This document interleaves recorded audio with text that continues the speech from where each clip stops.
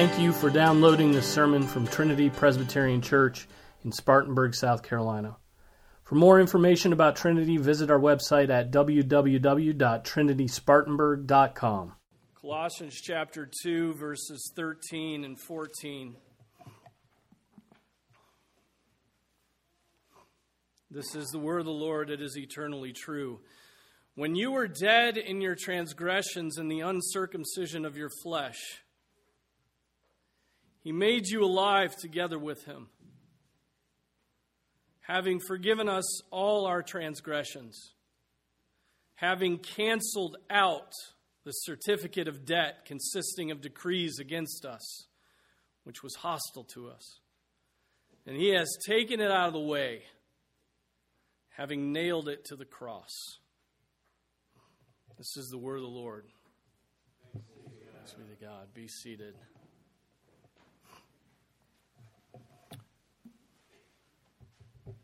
My sermon last Sunday night got me thinking about preaching the grace of God in salvation, preaching the doctrine of justification.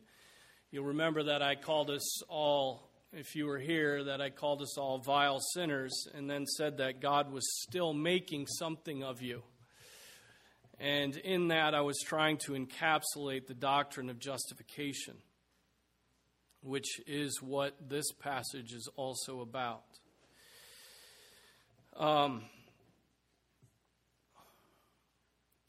When a preacher says what the Apostle Paul says in this passage, he opens himself up to certain charges. He opens himself up to the charge of antinomianism. And what is antinomianism? Since I use big words, I have to define them. Anti, against, nomianism, the law. As if the Christian life is only justification and there is no exhortations toward holiness, right? No exhortations, no like go and do this. That's what antinomianism is, and a lot of denominations are antinomian. Now, if you know anything about me, and if you've listened to my preaching for even 6 months, you know I'm not an antinomian. But I wish I was accused of it more often. What do I mean by that? Martin Lloyd-Jones, one of my heroes in the faith, says that it is simply an occupational hazard of preachers, if they intend to preach grace, that they'll be accused of antinomianism.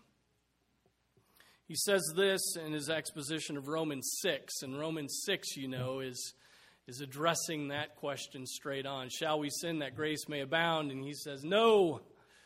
Right after he says that you're saved by grace, right? But no, you don't sin so that grace may abound. There are still commands. But this is what Martin Lloyd-Jones says.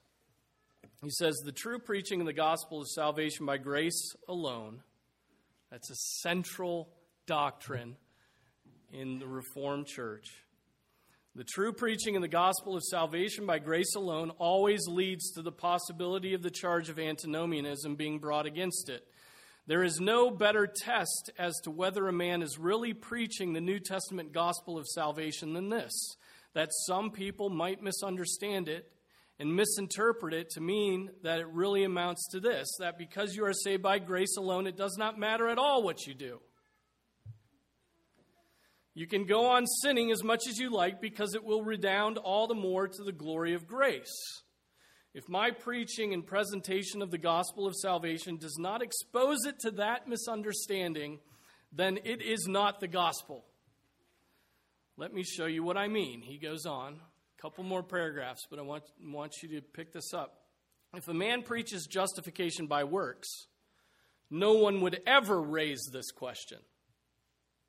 If a man's preaching is, if you want to be a Christian, if you want to go to heaven, you must stop committing sins, you must take up good works, and if you do so regularly and constantly and do not fail to keep on at it, you will make yourselves Christians.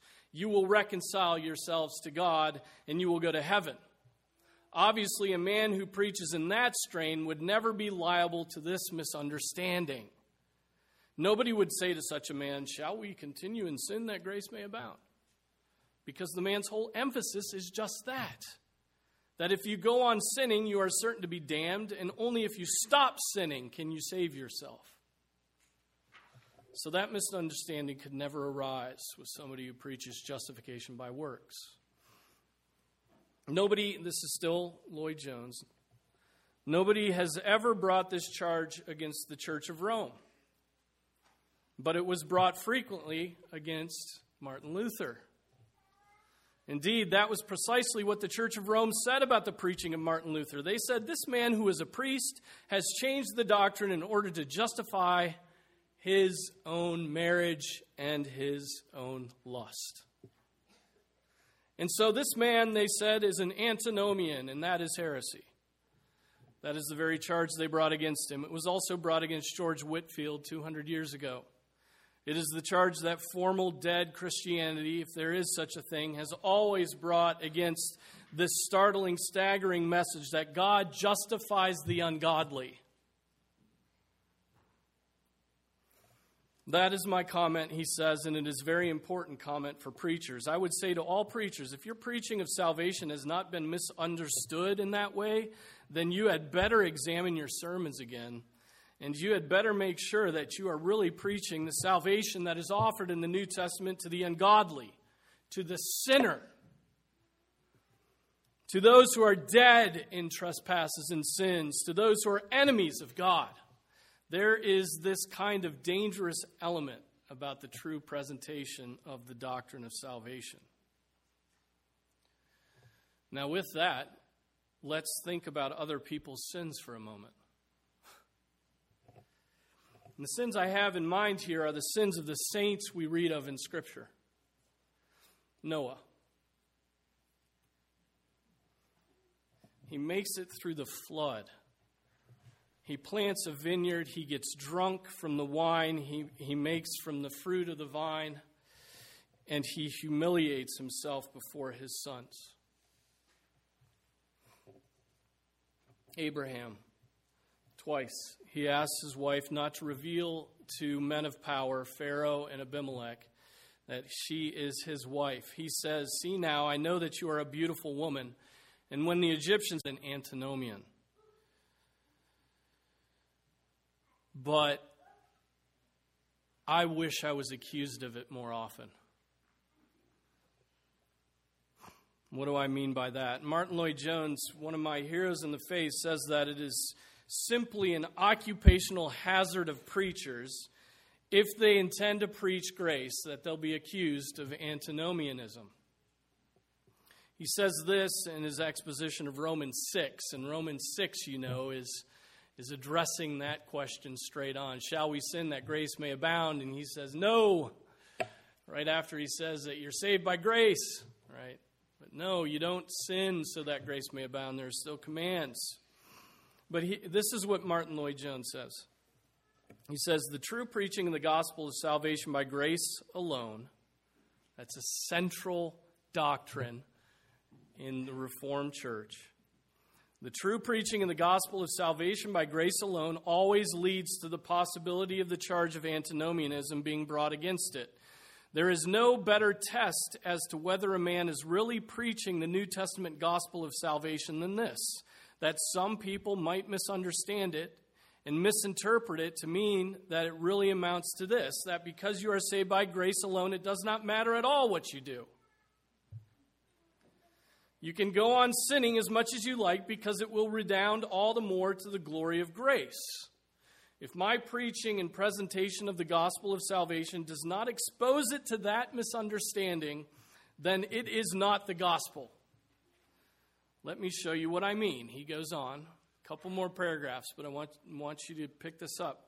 If a man preaches justification by works, no one would ever raise this question.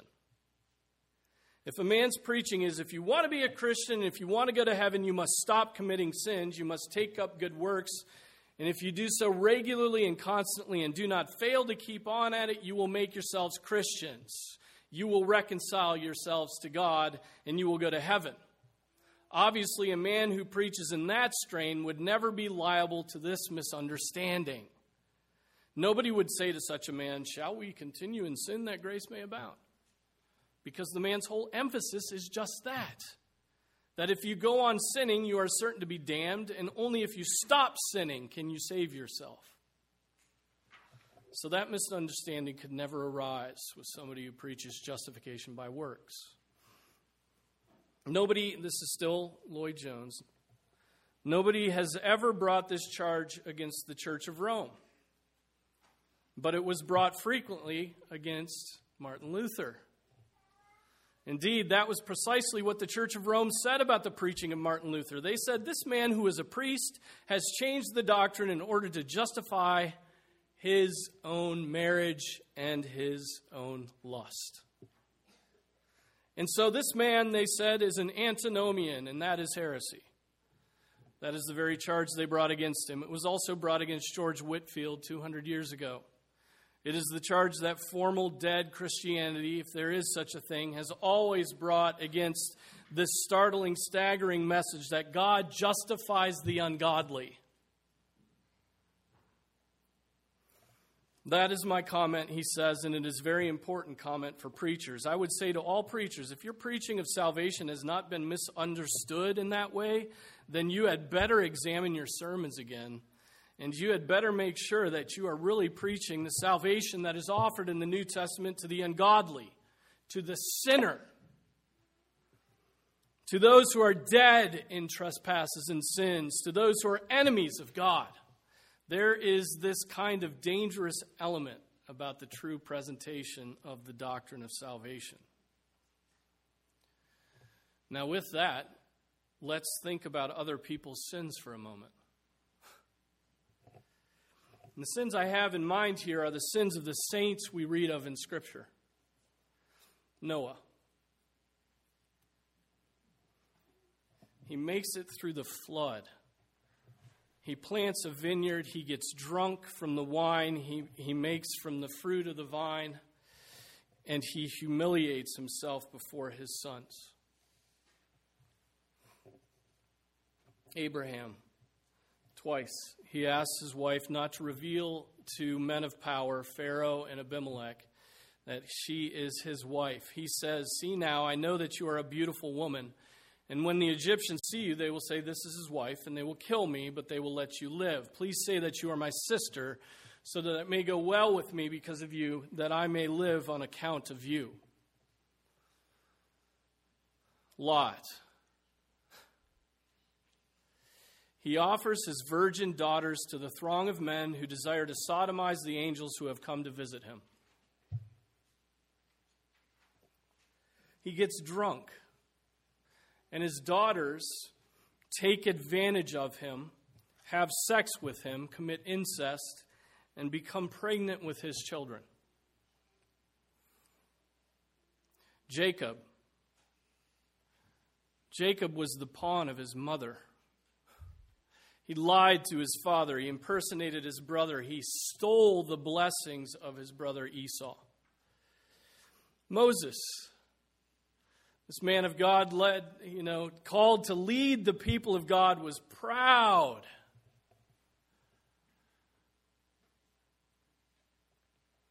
And of all people, most despicably treated God as unholy. Then the Lord said to Moses, go up to this mountain of Abarim and see the land which I have given to the sons of Israel. When you have seen it, you too will be gathered to your people as Aaron your brother was.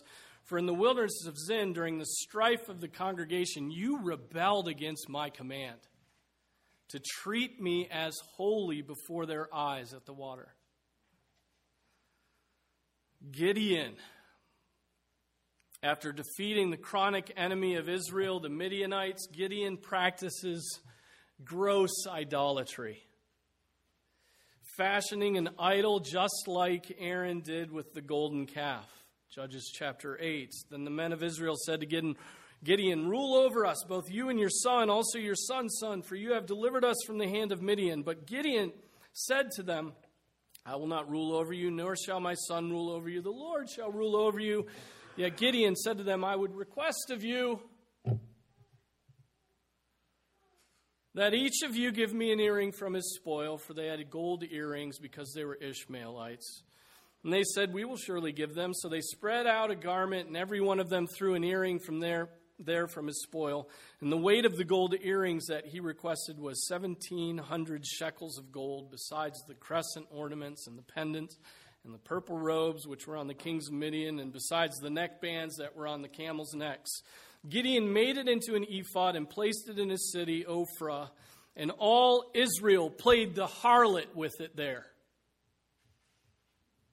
so that it became a snare to Gideon and to his household. Jephthah makes a vow before the Lord, promising to sacrifice the first thing out of his house if the Lord gave him victory in battle. And the first thing that comes out of his house is his daughter. And it seems he sinned by keeping a rash vow and sacrificing his daughter. When Jephthah came to his house at Mizpah, behold, his daughter was coming out to meet him with tambourines and with dancing. Now she was his one and only child. Besides her, he had no son or daughter. And when he saw her, he tore his clothes and said, "Alas, my daughter, you have brought me very low, and you are among those who trouble me, for I have given my word to the Lord, and I cannot take it back." So she said to him, "My father, you have given your word to the Lord. Do to me as you have said, since the Lord has avenged you of your enemies, the sons of Ammon." She said to her father, "Let this thing be done for me. Let me alone 2 months, that I may go to the mountains and weep because of my virginity, I and my companions." And then he said, "Go." So he sent her away for 2 months, and she left with her companions and wept on the mountains because of her virginity. At the end of 2 months, she returned to her father, who did to her according to the vow which he had made. And she had no relations with the man. Thus it became a custom in Israel that the daughters of Israel went yearly to commemorate the daughter of Jephthah the Gileadite 4 days in the year. What about Samuel? We're studying Samuel. Samuel was an abdicating, negligent father whose sons were a scourge on Israel. And it came about when Samuel was old that he appointed his sons judges over Israel. Now the name of his firstborn was Joel, the name of his second Abijah. They were judging in Beersheba. His sons, however, did not walk in his ways, but turned aside after dishonest gain and took bribes and perverted justice. "Behold, your sons," the people were saying, "behold, your sons have grown old, and your sons do not walk in your ways. Give us a king." Samuel was part of the reason why they asked for a king. Samuel's sons were. What about King David? King David was an adulterer and a murderer. Then it happened in the spring, at the time when kings go out to battle, that David sent Joab and his servants with him and all Israel, and they destroyed the sons of Ammon and besieged Rabbah. But David stayed at Jerusalem. Now when evening came, David arose from his bed and walked around on the roof of the king's house. And from the roof he saw a woman bathing. And the woman was very beautiful in appearance. So David sent and inquired about the woman. And one said, "Is this not Bathsheba, the daughter of Eliam, the wife of Uriah the Hittite?" David sent messengers and took her. And when she came to him, he lay with her. And when she had purified herself from her uncleanness, she returned to her house. Now in the morning, David wrote a letter to Joab and sent it by the hand of Uriah. He had written in the letter saying, "Place Uriah in the front line of the fiercest battle and withdraw from him, so that he may be struck down and die." So it was, as Joab kept watch on the city, that he put Uriah at the place where he knew there were valiant men. The men of the city went out and fought against Joab, and some of the people among David's servants fell, and Uriah the Hittite also died.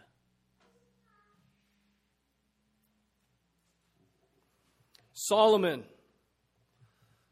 is a sex-addicted idolater. Now King Solomon loved many foreign women, along with the daughter of Pharaoh, Moabite, Ammonite, Edomite, Sidonian, Hittite women from the nations concerning which the Lord had said to the sons of Israel, "You shall not associate with them, nor shall they associate with you, for they will surely turn your heart away after their gods." Solomon held fast to these in love. He had 700 wives, princesses, and 300 concubines, and his wives turned his heart away. For when Solomon was old, his wives turned his heart away after other gods, and his heart was not wholly devoted to the Lord his God as the heart of David, his father, had been. For Solomon went after Ashtoreth. Solomon went after Ashtoreth, the goddess of the Sidonians, and after Malcham, the detestable idol of the Ammonites. Solomon did what was evil in the sight of the Lord, and did not follow the Lord fully as David his father had done. Then Solomon built a high place for Chemosh, the detestable idol of Moab, on the mountain which is east of Jerusalem, and for Moloch, the detestable idol of the sons of Ammon. Thus he did for all his foreign wives who burned incense and sacrificed to other gods. Now the Lord was angry with Solomon, because his heart was turned away from the Lord, the God of Israel, who had appeared to him twice, and had commanded him concerning this thing, that he should not go after other gods, but he did not observe what the Lord had commanded. Peter was ashamed of the Lord, and he was a racist. Having arrested him, they led him away and brought him to the house of the high priest. But Peter was following at a distance, and they kindled a fire in the middle of the courtyard and had sat down together. Peter was sitting among them, and a servant girl, seeing him as he sat in the firelight and looking intently at him, said, "This man was with him too." But he denied it, saying, "Woman, I do not know him." A little later, another saw him and said, "You are one of those too." But Peter said, "Man, I am not." After about an hour had passed, another man began to insist, saying, "Certainly this man also was with him, for he is a Galilean too." But Peter said, "Man, I do not know what you are talking about." Immediately, while he was still speaking, a rooster crowed. And the Lord turned and looked at Peter. And Peter remembered the word of the Lord, how he had told him, "Before a rooster crows today, you will deny me 3 times. And he went out and he wept bitterly.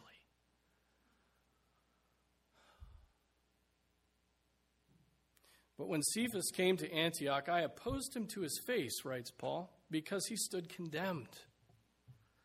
For prior to the coming of certain men from James, he used to eat with the Gentiles. But when they came, he began to withdraw and hold himself aloof, fearing the party of the circumcision. And the rest of the Jews joined him in hypocrisy, with the result that even Barnabas was carried away by their hypocrisy.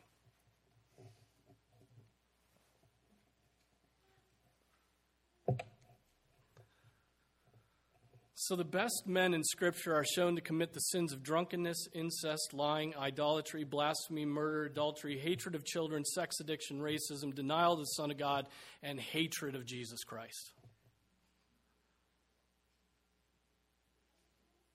And these men are our heroes.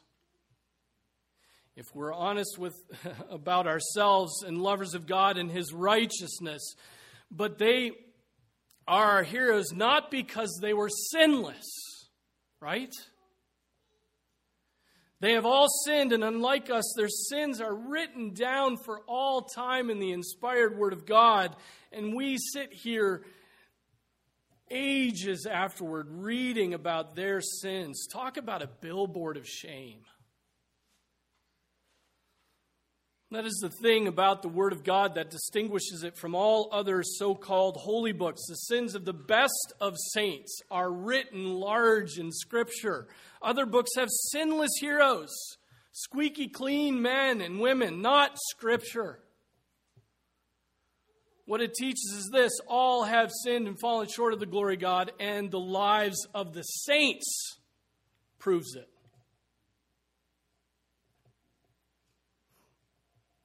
Now think about it for a few moments about the sins we have loved, that we have committed, and we commit.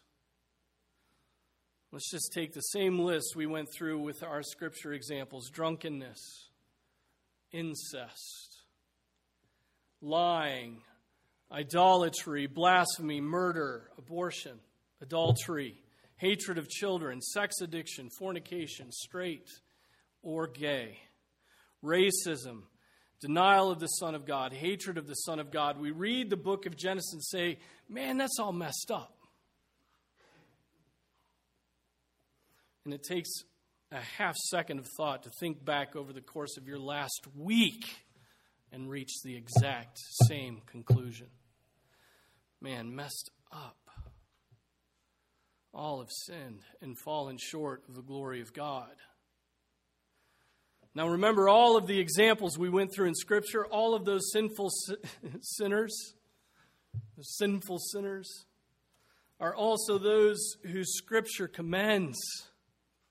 All of those names, except for Peter, are the names found in Hebrews 11.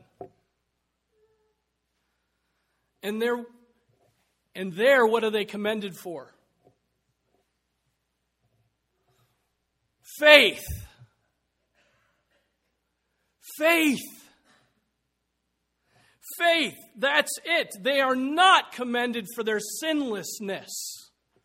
They are commended for their faith. They are not commended for having gotten their lives together and having made progress. For their squeaky cleanness, for their perfection. They're commended for one thing, and that's their faith. Their faith in what? Their faith in Jesus Christ. In the power of His death on the cross, in Jesus Christ, in the glory of the power of the cross to take away every one of the sins they committed and would commit. Faith in Jesus Christ. The problem is, though, that we don't want forgiveness. We're so proud we don't even want forgiveness. We want sinlessness, right? Our pride doesn't want to stoop to having to repent again. Our pride doesn't want to stoop to having to ask God for forgiveness again, because that means admitting we are sinners. No one likes to do that. But we know in our heart of hearts that we are as evil and wicked and vile as the day is long, and we've been that way today. So the way we try to attain our sinlessness is to define sin how we like, to define sin away. Romans 1:32 says, and although they know the ordinance of God, that those who practice such things are worthy of death, they not only do the same, but also give hearty approval to those who practice them. And now we've gotten in the habit of applying those verses to other people.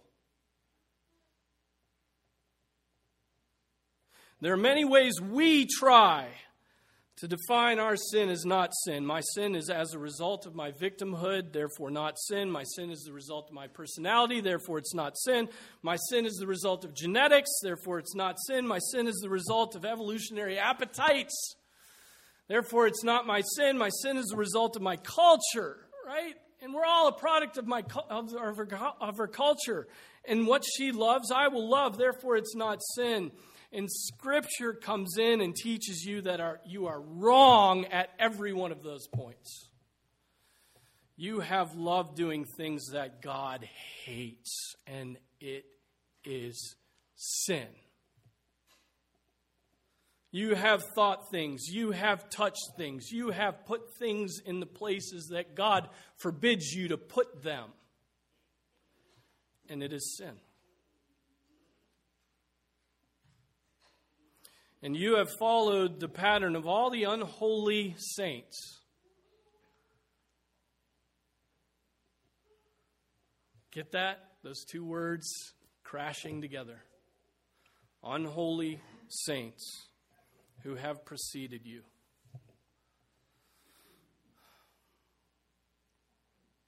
Saints means holy ones, and the holy ones have been made holy by faith in Jesus Christ. And the first thing they know, the most essential things they know, the thing they know above all else is that they have sinned. The holy ones know what it is to fornicate and to murder and to be addicted to pornography and to be drunk for a month straight and to worship trees and to blaspheme and to lust. And by faith, they hate it. By faith, they look outside of themselves because they are just weak sinners in themselves. for something to save them. By faith, they find Jesus Christ, the sinless one whom God provided for their sin sickness. By faith, they deal with their sins rather than explain them away with sophisticated hogwash arguments. By faith, they see Jesus Christ as the way of dealing with their sins, past, present, and future sins. By faith, when they sin, are professing. By faith, they're professing His name when they return to repentance and weep over their sins once again. And by faith, they put to death some of those sins. By faith, they know the strength of their previous life and the newer strength of their current faith. By faith, they know, they feel it in their bones that there is nothing they are or do that God looks on from heaven and says, wow, impressive now. Nothing. By faith, they fall trembling in the presence of a holy God and simply say, woe is me, I am a man of unclean lips. By faith, they stand up in the presence of a holy God and say, give me Jesus.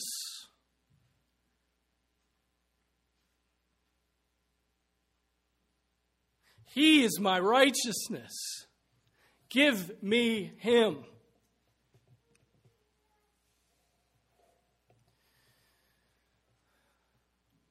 At the top of the list of the things you undoubtedly know as a Christian should be this: God hates sin and I am a sinner. As a Christian, that's what you should know better than anything. God hates sin, and I am a sinner. If you are adding any buts to the end of that statement, you're delusional, perhaps unsaved. God hates sin, and I am a sinner, but I am not as bad as the next gal. Yes, you are. I'm not, God hates sin, I'm a sinner, but I'm well educated. No, not well. God hates sin, and I am a sinner, but I am Southern. Who cares? God hates sin, and I am a sinner, but I genuinely love people. No, you don't. God hates sin, and I am a sinner, but I can't help what I am. Really? Have you even tried? But, God hates sin and I am a sinner, but God made me this way. Really, each and every time you sin, He's forcing your hand. God hates sin and I'm a sinner, but He'll forgive me when I die. God hates sin and I'm a sinner, but I am holy. No. No. Not without Jesus Christ. Not without Jesus Christ. All of those additions, those buts, attempt to diminish the real problem of sin, the holiness of God, and the eternal danger of your soul. Why do you think a holy God who sent His Son to die for the sins of the world would be so easy and relaxed and cool and chilled out about your sin? The Christian is the very opposite of that. The Christian is alarmed by, deeply knowledgeable of, sick and tired of, weary of all those continued sins that we give ourselves over to and that displease God. And knowing this, they are amazed that God would give them grace. Forgiven.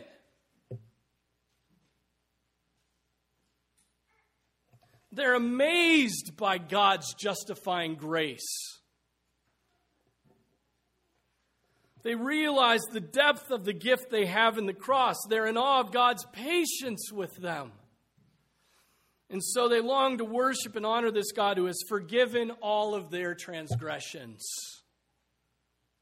The Christian faith is about the justification of wicked sinners. When you were dead in your transgressions and the uncircumcision of your flesh, He made you alive together with him, having forgiven us all our transgressions, having canceled out the certificate of debt consisting of decrees against us, which was hostile to us, and he has taken it out of the way, having nailed it to the cross.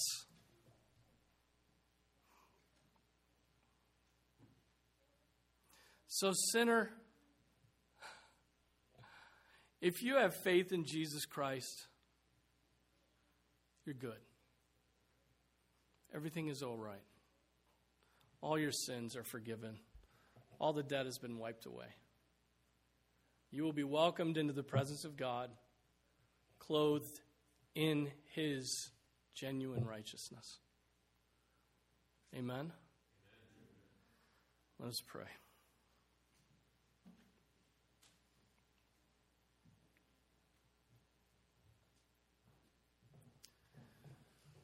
Oh, Father,